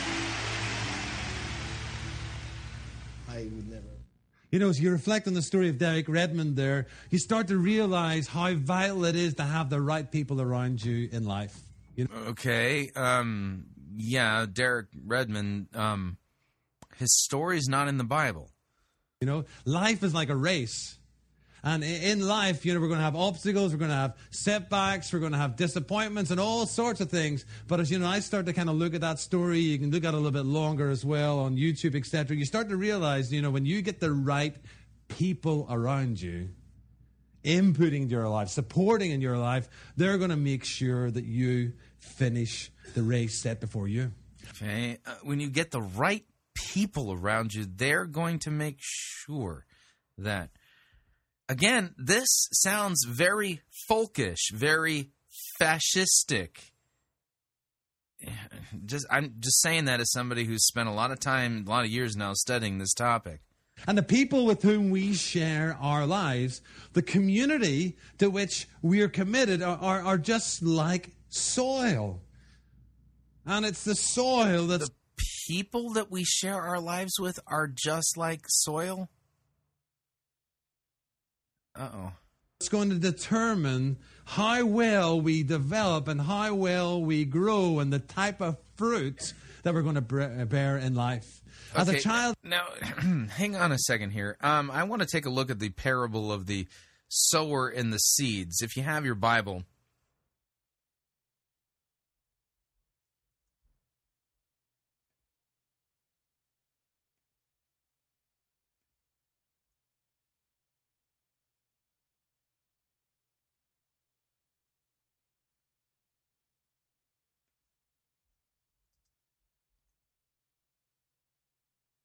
Flip on over to the Gospel of Matthew, chapter 13.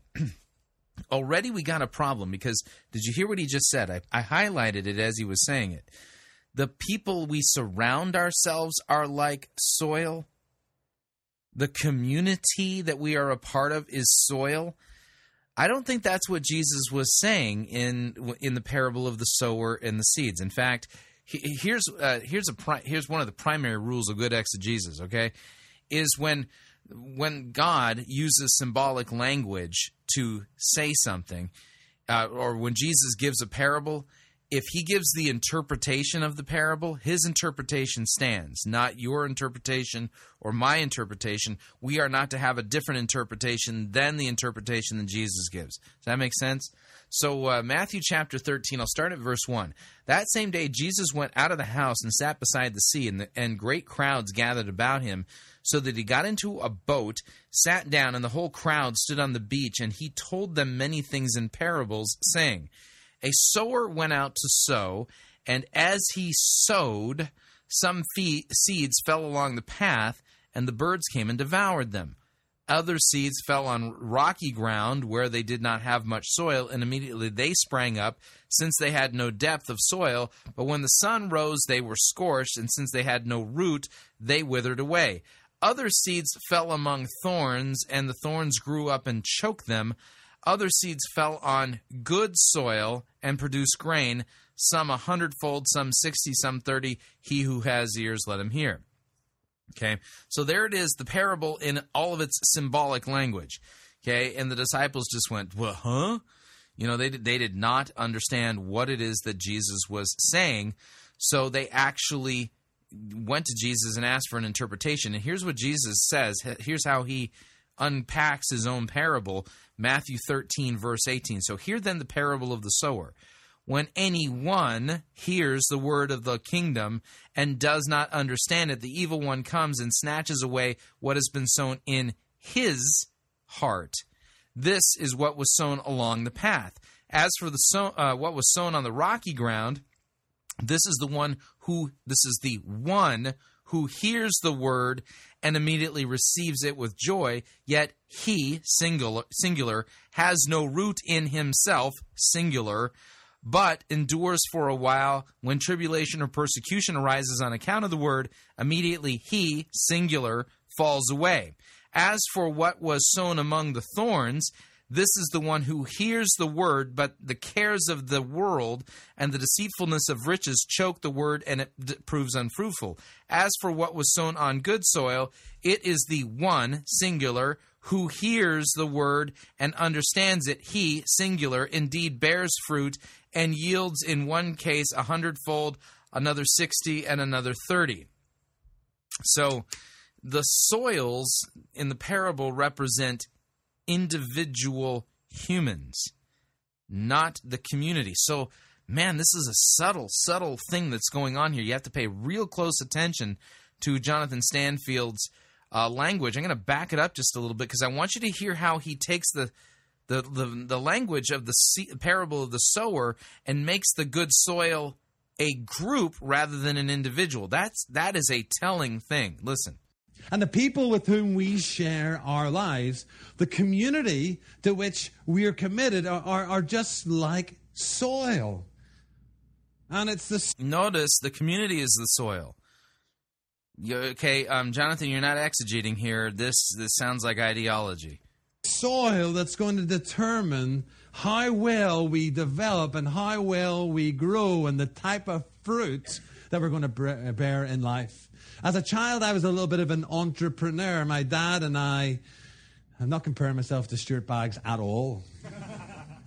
I did better than him as a child. My dad and I would grow vegetables together.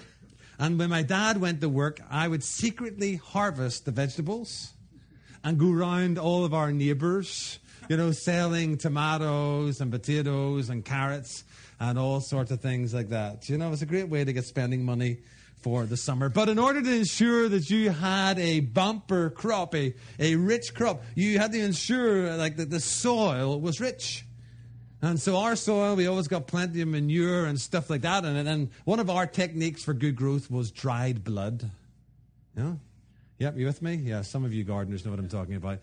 But they drove the dogs in the neighborhood mad. You fill the greenhouse soil with all this dried blood, and then suddenly these dogs would go bananas because they smelt, blood in the air. But in order to get the right type of fruit, we had to have the right type of soil. Jesus said something along those lines. In Luke 8, he says, a farmer went out to sow some of his seed, and he talked about the different types of soil that fell onto, and he said, still other seeds fell on good soil. And it came up and it yielded a crop 100 times more than that which he had sown. Okay, I want to point something out here. He didn't read the parable. He cut right to the section of the parable he wants to teach about. Now, Jesus interprets this parable in Matthew, so Jesus' interpretation still stands even for when it's told in the Gospel of Luke. Can I just say to you this morning, get this, soil matters. Soil matters. And when you have something planted in healthy, fertile soil, you can be just about guaranteed that you're going to have explosive growth. Jesus here talks about 100-fold growth.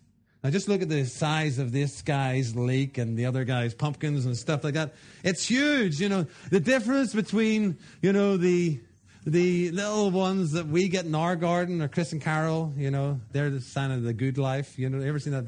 That's what Chris and Carol are like. They've kind of got that age in life where they kind of just, life revolves around a little vegetable plot. Well, the difference between, the good life and this type of harvest is the type of soil that they're growing in. I don't know whether you've realized or not, but the truth is that the people that you surround yourself with, the community that you surround yourself with, well, the truth is they are very much like soil. Okay, notice again here. The community you surround yourself is very much like soil. That's not what this text is saying. Something is going really squirrely here because all of the individual singular words that are used, he is like, the one who, all of that has been chucked. He's not paying any attention to what the scripture says here, and he's inserting this communal idea of the soils, but that's not, the communal aspect is not what's being taught there in this text. Weird. Really, super creepy weird. And our relationships will either make us or break us. I'll just park there for a second. Our relationships, the type of people we surround ourselves with, are going to make us or break us very often when it comes to spiritual health. Because people have a huge and significant input into our lives, into our thinking, into our behavior as well.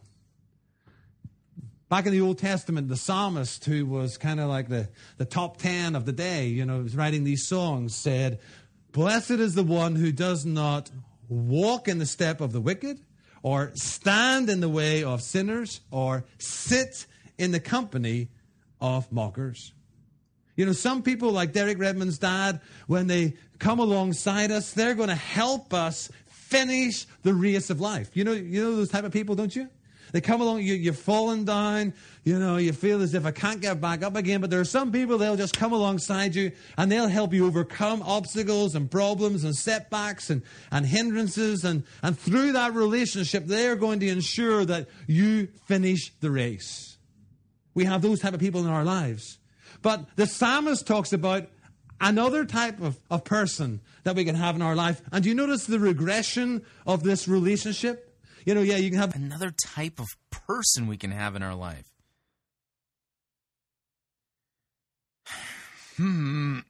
Okay, notice these are passages taken out of context. The Psalm as well as Luke 8. He never really exegeted the Luke 8 passage in the parable of the soils at all, or in the seed and the sower. And now we've got this Psalm, not walk in the counsel of the wicked and all that kind of stuff. As if somehow the two really hang on each other, and they don't, and they're not talking about the same thing at all. Okay? You can take passages from different sections of Scripture when they are talking systematically about the same doctrine or the same concept or the same teaching and use it. This is called Scripture interpreting Scripture. But the parable of the sower and the seeds is not about community and what types of people we should allow in our lives. And now he's interpreting that psalm in this way. And so these two they don't hang together. They're not even on the same topic. So we've got a bad hermeneutic going on here to boot. And yikes. The Derek Redmond dad relationship, and you're going to flourish in that, and you're going to finish. But you notice what the psalmist says? You start walking with the wrong type of person. After a while, you stop walking, you come to a standstill, and eventually, because of the relationships, they have you on your butt, sitting on the ground. Blessed is the one who does not walk in the step of wicked, or stand in the way of sinners, or sit in the seat or the company of mockers. And it's game over. That's the impact that many people can have. I know there are people in my life, and there was a guy, Phil Orr, and I, and we were just bad for each other. Whenever we got together, just bad things happened. You ever have any people like that in your life? On the other hand, the psalmist in one of his later hits in Psalm 92 says, the righteous will flourish like a palm tree. Here's somebody who's kind of just come to a standstill in life and is scraping around on the floor. The righteous will flourish like a palm tree. They will grow like the cedar of Lebanon. Planted in the house of God, they will flourish in the courts of our God. You see, in God's house, you find God's people. You find different types of relationships than you find in Psalm 1. And if you and I get our lives plugged into those types of relationships, healthy spiritual relationships, then you're going to be starting to put your roots down into the type of soil that will enable you to flourish in life. Now, let me highlight this morning 3 blessings of belonging. Let me show you what God says, what happens when you and I get 3 blessings of belonging. Okay? Already this is a dubious teaching because he's completely mangled the parable of the sower and the seeds.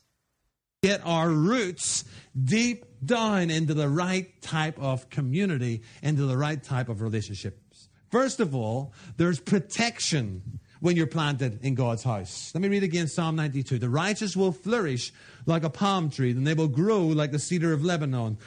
Planted in the house of the Lord, they will flourish in the courts of our God. And if you look at earlier in that psalm, it talks about enemies and all sorts of problems and terrible things happening. And then he says, but the contrast is, if you can get into God's house, you're going to find protection there. Last night we had dinner with Ewan and Karen. We went all the way up to Patrick and had a great night there. And Karen was telling us about her former employer. Karen's a physiotherapist, and her boss was a physio, and she loved to go mountain climbing, but foolishly she did all of her mountain climbing by herself. And on this occasion she had an horrendous fall, major spinal injuries and fractures, and it took her absolutely months, almost a year, to recover. But she was so determined and had such a positive attitude that after a year or so, you know what? She got back on the mountain again.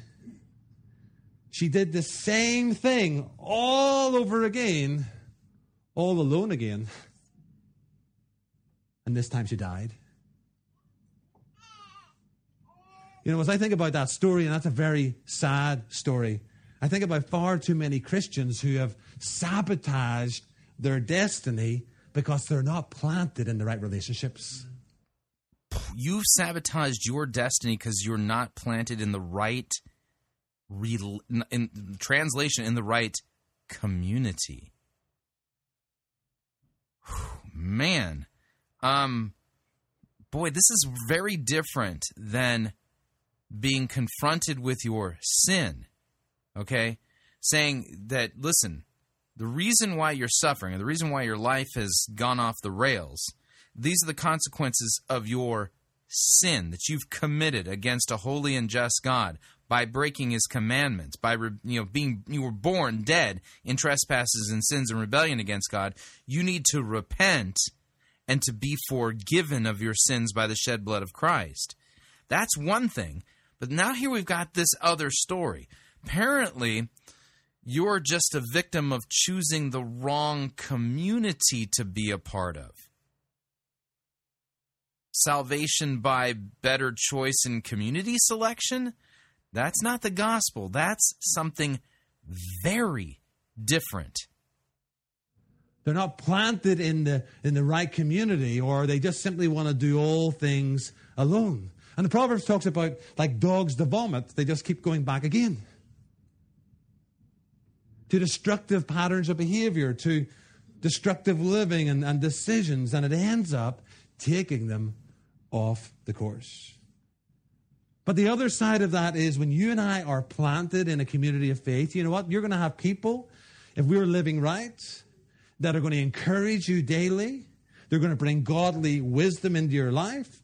And if necessary, they're going to love you enough. They're going to love on you. And if necessary, they're going to love you enough when you're in relationship with them and you start making decisions that's maybe potentially going to end up as a shipwreck in your life. They're going to love you enough to say, do you know what? Have you not considered what potentially that decision might make? That's protection that happens when you're planted in the right community. You know, I try not to get involved with marriage counseling. We kind of help. So notice, this is basically a quote, sermon that takes extreme liberties with the biblical text, completely ignoring what the biblical text says, and basically says, listen, the solution to your problem is to get plugged into a faith community. And the reason being is that the members in the faith community, that's the good soil. And those people are going to help encourage you to do better things. Law, not gospel. So this is salvation by community. Absolutely frightening. Get people to professionals. And I try not to serve where I'm not gifted. But time and time again, you know, people have had problems. They ask you for advice, and then suddenly you're giving them what they don't want to hear. But if you're planted in the right community, you're going to hear God's word to you. Ask everybody else in your office, and they'll tell you, well, you're not happy, just get out of there, yeah? But when you're planted in God's house, you're going to hear a different story. You're going to hear about a God who can resurrect dead emotions. God who can... What? A God who can resurrect dead emotions? You got a Bible verse that says that? Resurrect the feelings. God that can bring marriages back together. God can resurrect feelings that'll bring marriages back together. You won't hear that in most workplaces. But that's what you'll hear when you get your roots down deep into the house of God. So there's protection that we find in God's house when the enemy's seeking to pull you down. A second blessing of belonging and having your roots into a biblically functioning community is that a church family moves you out of selfish and self-centered isolation. Right, yeah. So you cease to exist as an individual, selfish, self-centered isolation, and now you are part of the organic living community. I'm telling you, folks, this is folkish fascist ideology we're hearing, not biblical teaching. I often tell the story about, like I'm sure at Christmas time as all the photographs have come out and maybe got some of those photographs printed, and I often say, every single human being has an eye problem, don't we? When you look at those photographs, those Christmas ones, the first thing you're looking for is, where am I in it, yeah? Yeah, isn't that right? Oh, there I am, and then everything else kind of gets framed then around, where am I? But you know what? Living that self-centered, isolationist type of life isn't the way of Jesus. In the New Testament, there are 58 one another's.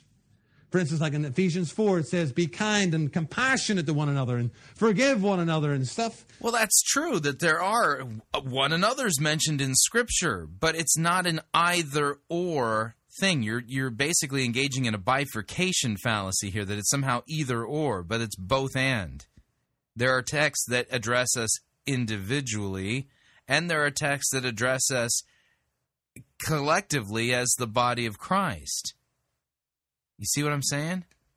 Like that. God wants us to be loving and praying and encouraging and helping and serving and forgiving one another. But let me say that if we're not planted in the community of faith, how can we obey? How can we practice the type of life that Jesus has called us to live? Notice the emphasis here. How come I'm not hearing the gospel? Can you tell me about what Jesus did for me again, please? This is all law, no gospel. By the way, we're going to be reviewing another sermon from this pastor later this week. In fact, the next one in the series. It's too important to not do both of these. But I wanted to do this one first to lay a foundation here. There's something really going squirrely wrong here. Not only is it all law, no gospel, now it's salvation through the community and an apologetic against the individual. How are you going to grow out of a me-first mindset if you're not planted in community? You see, when you're single without any spouse and without any kids, the whole world does revolve around you. But you know what happens when you get married and you start to have kids, suddenly everything changes and you're thinking about the good of the family. We're thinking about, are we going to be able to go on holiday this year? Okay, I know where I would love to go. But it's not about where I would love to go. It's about what's the best for the family. It's not about me. It's about others, because I'm in that family. And that's what happens when we get planted and rooted into the local church. Our own selfishness is confronted. And we start thinking about the needs of others.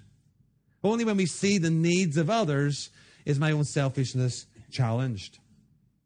Almost 2 years ago, Ben Dalglish and Martin, who's an elder down in our southern congregation, we went to India to visit Bangalore, and Carol's out there at the moment. And one of the places we went to was the Ark, the Home of Hope. And hundreds of destitute and dying from the streets of Bangalore are brought to that place. They get medical attention. They maybe have TB or they have AIDS or severe mental health issues, and nobody's caring for them. And it just breaks your heart as soon as you arrive there. But God's doing, through Otto Raja, the man who leads, God's doing amazing work, and people are coming to Christ, and they have a fountain there, and they don't tell the authorities, but so many people come to Christ that every week they fill the fountain and have their baptisms. Yeah. And Carol's there at the moment. There's hundreds literally from the streets of Bangalore are there. And when we arrived, you can go on my Facebook and see some of the photographs. But the first thing that met us were dead bodies, People are dying there every day, dying good deaths. You're having been introduced to Jesus and being looked after and cared for and stuff like that. But the first time I was ever introduced to that, but on the first trip up to see Otto Raja, we went up this dusty path and on a four-wheel Jeep, and it's about 2 miles up this dusty path. And suddenly, about halfway up the path, I noticed this wall. And I was like, well, that's different for India. It's that's sharp. Okay, notice here we're hearing a lot of life stories of his and not biblical passages in context. That's always a red flag. Always a red flag. His job is to preach the word, but we're not hearing God's word preached. Not in context. not by what it says in context and paying close attention to the grammar. He's run roughshod over every biblical text that he's quoted so far. Now we're into a life story that somehow proves some point that he started with in his own mind, but didn't exegete from the Scripture. And then in between bits of the wall, I can see, oh, look at the grass behind there. Look at those. For goodness sake, it's like Little America in there. You can just see there's this huge compound and buildings and all sorts of things. And then we finally came to the doorway, and it said, Southeast Asia Theological Seminary. And it was interesting because Carol will tell you the story, and I don't mean to give anybody a hard time, that they just struggle and just can't get these theological students to leave their books and actually come and serve in the Ark, which is just across the way from them. I mean, thank God for theological education, and we need rigorous theological studies.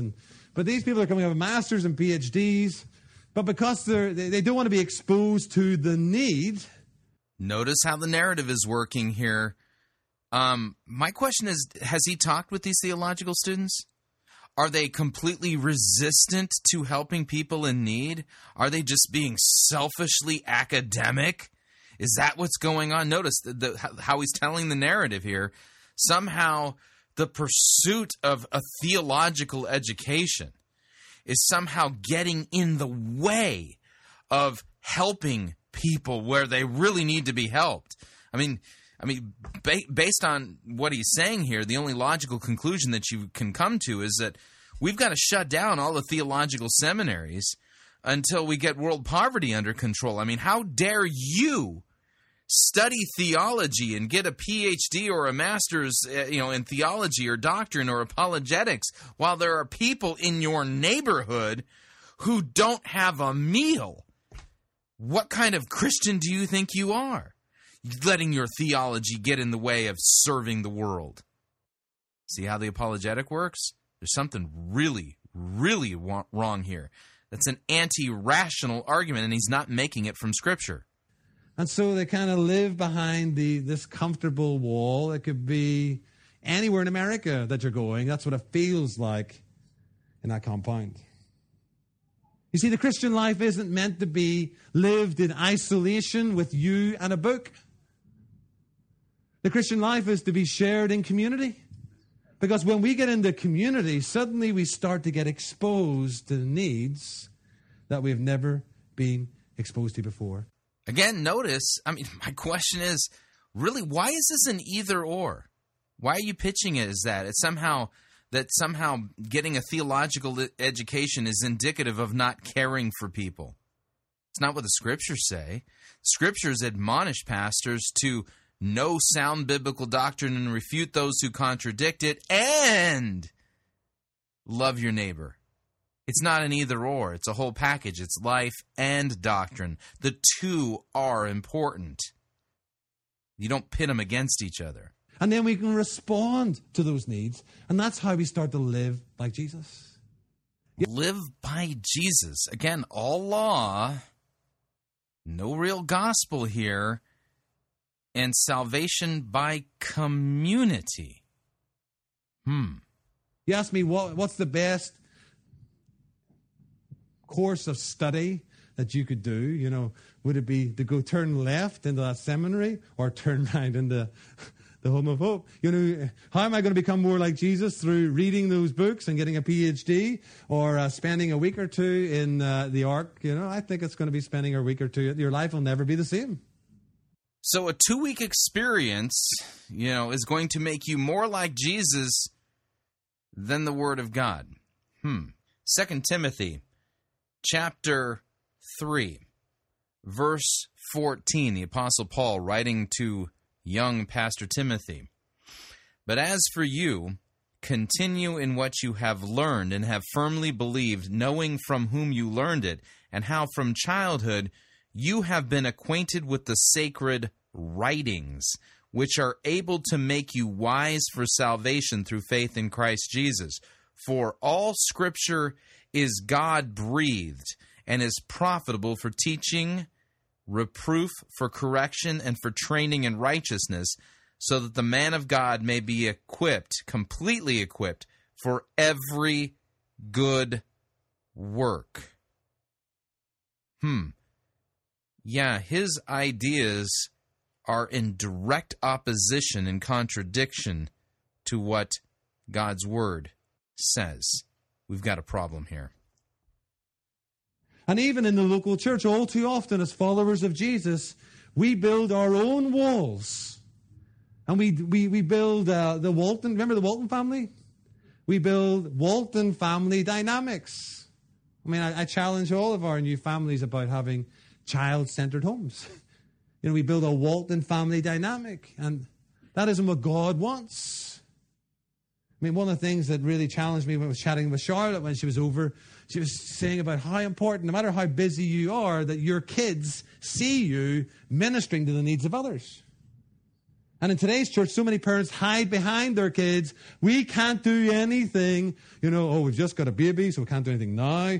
They're a toddler, we can't do anything now. Well, when they reach primary school, then we might be able to, when they reach second, then we might be able to. So many parents are hiding behind their kids, whereas what your kids need to be exposed to is the fact that there are needs out there. And as a family, we're committed to picking up a basin and a towel, and we're going to serve those needs. Notice how he said that in such a way that somehow it's not God's will for you to be a good parent, yet there are clear passages that tell parents to be good parents. That is truly a good work because God says so in His Word. Weird. And that only happens when we get plugged into the spiritual family, when we get plugged in to a biblically functioning community and get our roots down deep. Then suddenly the needs are exposed. The selfishness is exposed. And we start to become more like Jesus. And thirdly, the third blessing of belonging, the third blessing of having your roots in a biblically functioning community is, you know what? We get to build what Jesus is building. You know, the Bible kind of gives us a hint that Jesus was a carpenter. And in fact, I'm sure that anything he made would be a bit of like the Mona Lisa of chairs and tables. When you think that? But never once, you know, are those types of items the type of things that the writers refer to that Jesus ever built. Isn't that right? It wasn't about the business he did at the end of life. It wasn't about, the highlight wasn't, you know, the business that he had. What did he say? I'm going to build. Well, here's what I'm committing my life to. I'll tell you, Peter, you're Peter, and on this rock, I'm going to build what? I'm going to build my church. You see, when we face Jesus, when we see Jesus face to face, I mean, as a believer, you're not going to sit in the judgment before Jesus, but we have like an award ceremony Paul talks about in Corinthians, where we give an account for what have you done with what I've deposited in you. And when we see Jesus face to face, he's going to ask us, you know, everything's spiritual, Jonathan. How did you leverage... Everything spiritual, Jonathan. How did you hear that? Everything spiritual. That's a key phrase. Who made that phrase popular, by the way? Rob Bell. This guy's preaching postmodern, collectivist, folkish ideology, not biblical theology. And on top of it, he's twisting God's word and he's preaching all law and not the gospel. The influence in your workplace. How did you leverage that great family I blessed you with? How did you leverage your interests, your sporting abilities? How did you leverage those in order to build the church? Because that's the only thing I can see in the Bible that Jesus is really interested in building. Yeah, so apparently if you don't build the church, well, you got some explaining to do. Everything else just kind of is along the way so that we can use that for the advancement of his kingdom. Because the church is the vehicle through which the kingdom is advanced on earth. Did we invest our time, our talents, our treasure? The vehicle through which the kingdom is advanced. I'd like to know how he defines those terms. In the local church, in the community of faith. Or did we simply just go for bigger barns and a hedonistic lifestyle? Jesus loved the church. He gave his life for the church. And when you and I put down our roots into the soil of the local church, when we put our roots in the community, we get to build what Jesus held most dear. Hear this today. We belong together. Right? No matter what color our skin, no matter what country we've come from, no matter our age or our gender, whatever our struggles, whatever our cultural uniqueness, as far as God's concerned, we are family. We belong together. And we need to get our roots down deep, not into a building or a building project, but we need to get our roots down deep into people who are filled with the life and the presence of Jesus. You know, on Saturday nights, I still love my movies, but on Saturday nights, I used to love watching all the old, Hammer, House of Horrors. You remember those black and white movies? You know, with the vampire bat, you can see the strings on its wings and stuff like that. And there was one called The Hands. And what happened was this hand had been cut off and had been exposed to radiation. And because it had been exposed to radiation, it had a life of its own. And there's this black and white movie, and there's all this suspense, and the woman's washing the dishes, and the creepy music, and the front doorbell rings, and she goes out and opens the door, and there's nobody there. But all of a sudden, this hand, lunges around her neck and has her on the ground. The hand, strangling the life out of her. And, it was very scary, but there's only one problem. You know what? The hand is dead. You mean the hand can't function by itself. It needs to be attached to the body. And likewise, you and I, as the family of God, are described as members of a body. And as believers, when we are not planted and rooted in that body and rooted in community and rooted in the local church, actually, as far as God's concerned, we're pretty powerless. Because the power comes and flows through being properly connected to the body. Lone rangers and people who dip in their toes in the 101 different fellowships have little power or strength, and the enemy knows it. They're never going to do anything substantial for the kingdom because power comes through being connected to Jesus' body. And where is Jesus' body? We are the body of Christ. How do I know that? That's what Paul says, 1 Corinthians 12:27. Now, you are the body of Christ. And each one of you is a unique part. Earlier on, he talks about the hand and the foot. The foot can't say, I don't need you, and the eye can't say, I don't need you. We're all together in this. Every follower needs to get fully connected.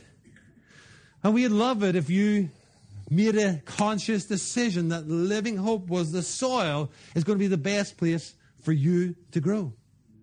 But let me also share with you, my experience tells me that we're not always the best soil for people to grow. There are other great churches on the Isle of Man.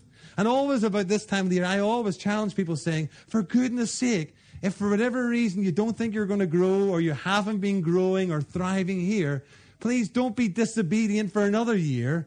Let's help you find good soil.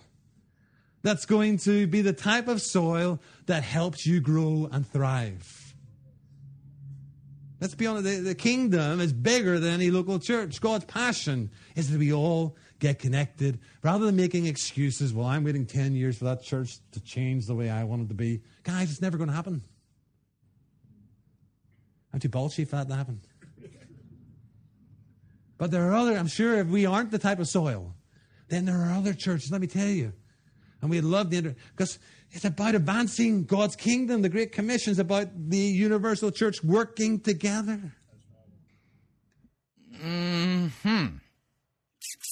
I thought it was about going and making disciples of all nations, baptizing and teaching all that Christ has commanded. Notice all the deviations from what the Scripture says. He's not saying the same thing the Scripture says. He's saying something very, very different. But in order to thrive, guys, it needs to be commitment somewhere. Not drifting. Marriage is a commitment. It needs to be worked at. Nothing great in relationships or business or sports. Anything that ever happens without a great commitment. You know what? But if you've been coming... What did he do with the gospel, the good news of the forgiveness of sins won by Christ on the cross, and repentance and the forgiveness of sins in his name? It's clear he's been heavily influenced by postmodern emergent ideologues, not Christian theology. For a while, and you kind of sense this might just be the place where God wants me to get planted. We'd love to, not Tuesday night in a few weeks' time, share with you what it means to be planted in the family of Living Hope. If you haven't gone public as a believer, we've got water, we've got 365 days a year. Here we go again. Go public as a believer. The Bible does not use any of that language when it comes to baptism. I propose a radical idea. Let's only say what Scripture says regarding baptism. Plain and simple. A year.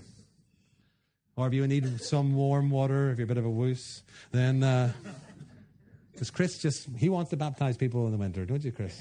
Exactly, yes. Well, let me quickly, time's gone. We did start late, but time's just about gone. How can I get planted into a healthy community? First of all, choose that to which you're going to be devoted. Make a choice what you're going to be devoted about. It says, make a choice to be devoted to a community. That's not the same as repentance and the forgiveness of sins. This is very different.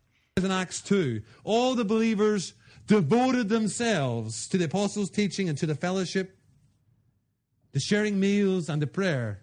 And if you want to get planted... The breaking of bread, that would be an allusion to the Lord's Supper.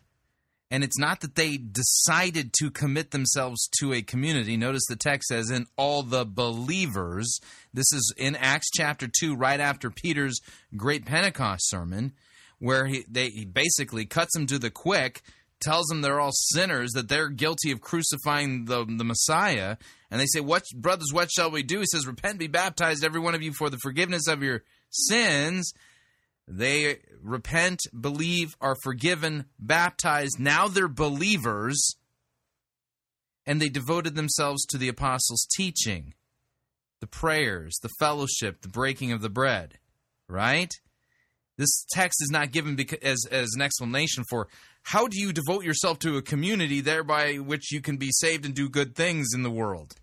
You know what? It's a choice that comes from within. It doesn't say all the believers were smacked on the head by their pastors and told you have to do this. This is something that comes from within, a realization. Look at this plant I brought with me today. Is Annette in? Is she in? Good. Because, it looks good, it looks healthy. I don't know how many years we've been growing this for. I know it doesn't clean the drains in the house. Some of you know what I'm talking about there. But what would happen if I take this plant out of the... We're going to need a vacuum cleaner today, aren't we? Yeah. What would happen if I took the plant out of the pot and put it in there, and then, a few days later, weeks later, we start putting it in another pot, and then we start putting it into another pot. Please, guys, don't walk this into the carpet. What do you think the health of this is going to be like? I mean, that's only 30 seconds, but... goodness sake, that's a bit messy. Let's just move over here a second, Jim. What do you think the health of that plant's going to be like if it keeps kind of going around and we try to, keep it in one place for a little and then they keep digging it up? What do you think it's going to be like? Do you think it's going to... What? I'm going to kill it. You know what, friends? A lot of Christians... That's how they're behaving on the Isle of Man. Not getting planted anywhere. Little offense comes along, misunderstanding. But I'm not staying in that church anymore. Let's go there. Oh, a new pastor comes along, don't like him. Oh, that's going to go there. Or we're there on a Sunday morning. Hallelujah. Wednesday night. Oh, praise the Lord. Saturday night. Guzzle, guzzle, guzzle.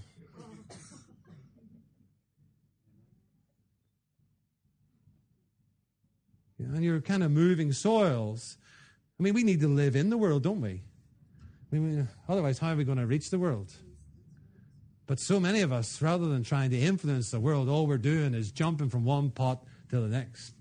And how are we ever going to grow in a healthy way? All we're doing is damaging the root system, and we're going to kill ourselves. That isn't God's plan.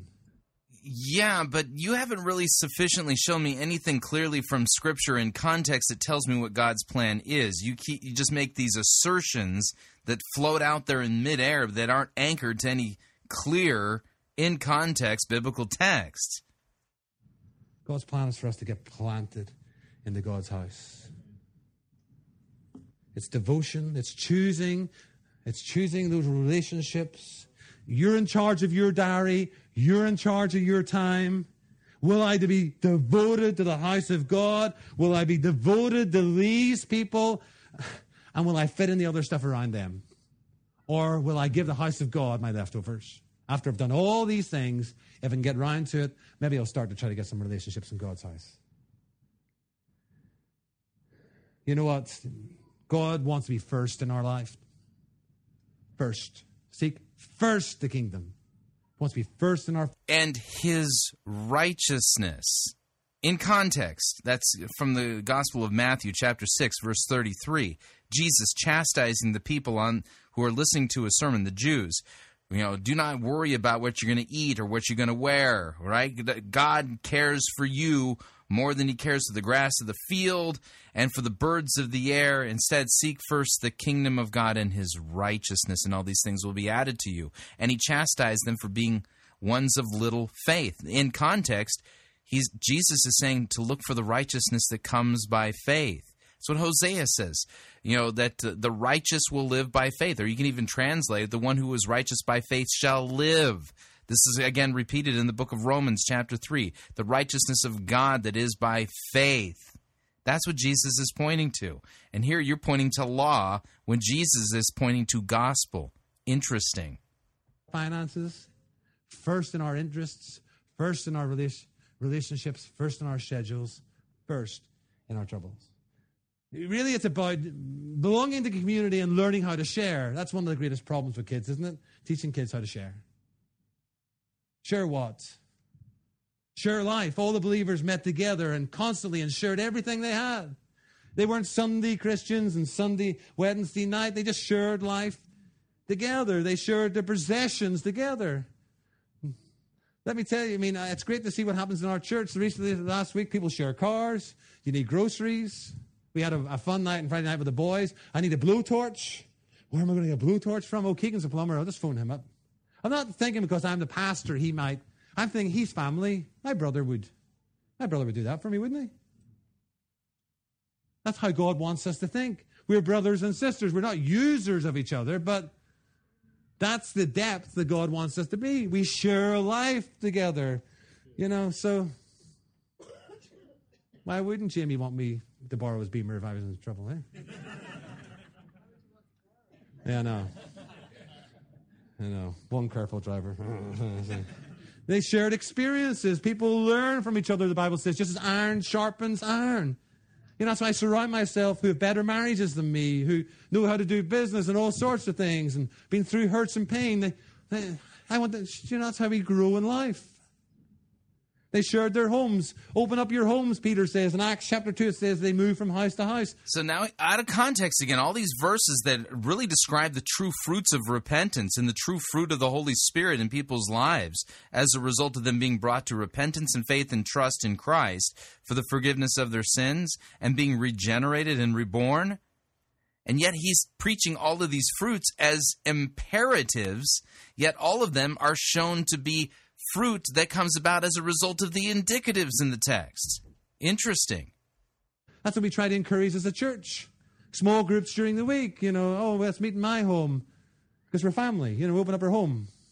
We don't need a clinical environment. We just want to share our houses, have our houses. I think, a qualification for an elder is hospitality. Why on earth would that be there? And one of the other requirements is the ability to rightly handle God's word and to teach sound doctrine and rebuke those who contradict it. You don't meet that qualification. Clearly, based upon this sermon, you don't meet that qualification. Because God's saying this is foundational to the type of church that he's wanting to build. It's family. It's opening up the home. It's not a guy dressed in a dress and a frock at the front, rumpty-tumpty-tumpty. He's saying, this is to be a family. And then we share our problems. Share each other's problems, it says in Galatians 6. That's why, it was so good this morning for Selu and Cara to share. That is intimate. That is deep. Can somebody get the door, please? Quick. Thank you. That is intimate. That is deep. And you're saying, that's letting it all hang out today. That's kind of sharing a bit too Okay, two of my elders, can you just sort that out at the back there? Thank you. They're sharing that. We don't talk about the womb. We don't talk about, children. We don't talk about miscarriage at the front of the. Do we talk about that? We do. We family. We do have our family. We share our problems because we can pray for each other. We can encourage each other. That's a type of community that God wants us to get plugged into. Let's just have our heads bowed and eyes closed before I'm inundated by the kids. No, we're done. You don't get to pray for us. Strange sermon. Again, it has nothing to do with sound biblical doctrine. This is nothing but some kind of ideological concept regarding salvation through a community involvement, and it twisted God's word to boot. Strange indeed. Yeah, like I said, we're going to be reviewing another one of these sermons, another sermon from this church later in the week, but I wanted to get this in here because I think this shows the wellspring, gives us the radar fix of, where this church is coming from. This is clearly postmodernity. It's folkish. It's fascistic. And that's clear Bible twisting and some buzzwords that I hear from the emergent church, not God's word rightly taught, rightly proclaimed, and the gospel in Christ and Him crucified for us, for our sins proclaimed. None of that at all. Very dangerous, very strange. So what'd you think? I'd love to get your feedback. If you'd like to email me regarding anything you've heard on this edition or any previous editions of Fighting for the Faith, you can do so at my email address, talkback@fightingforthefaith.com, or you can ask to be my friend on Facebook. It's facebook.com/Pirate Christian. You can follow me on Twitter. My name there, @Pirate Christian. Till tomorrow, may God richly bless you in the grace and mercy won by Jesus Christ and His vicarious death on the cross for all of your sins. Amen.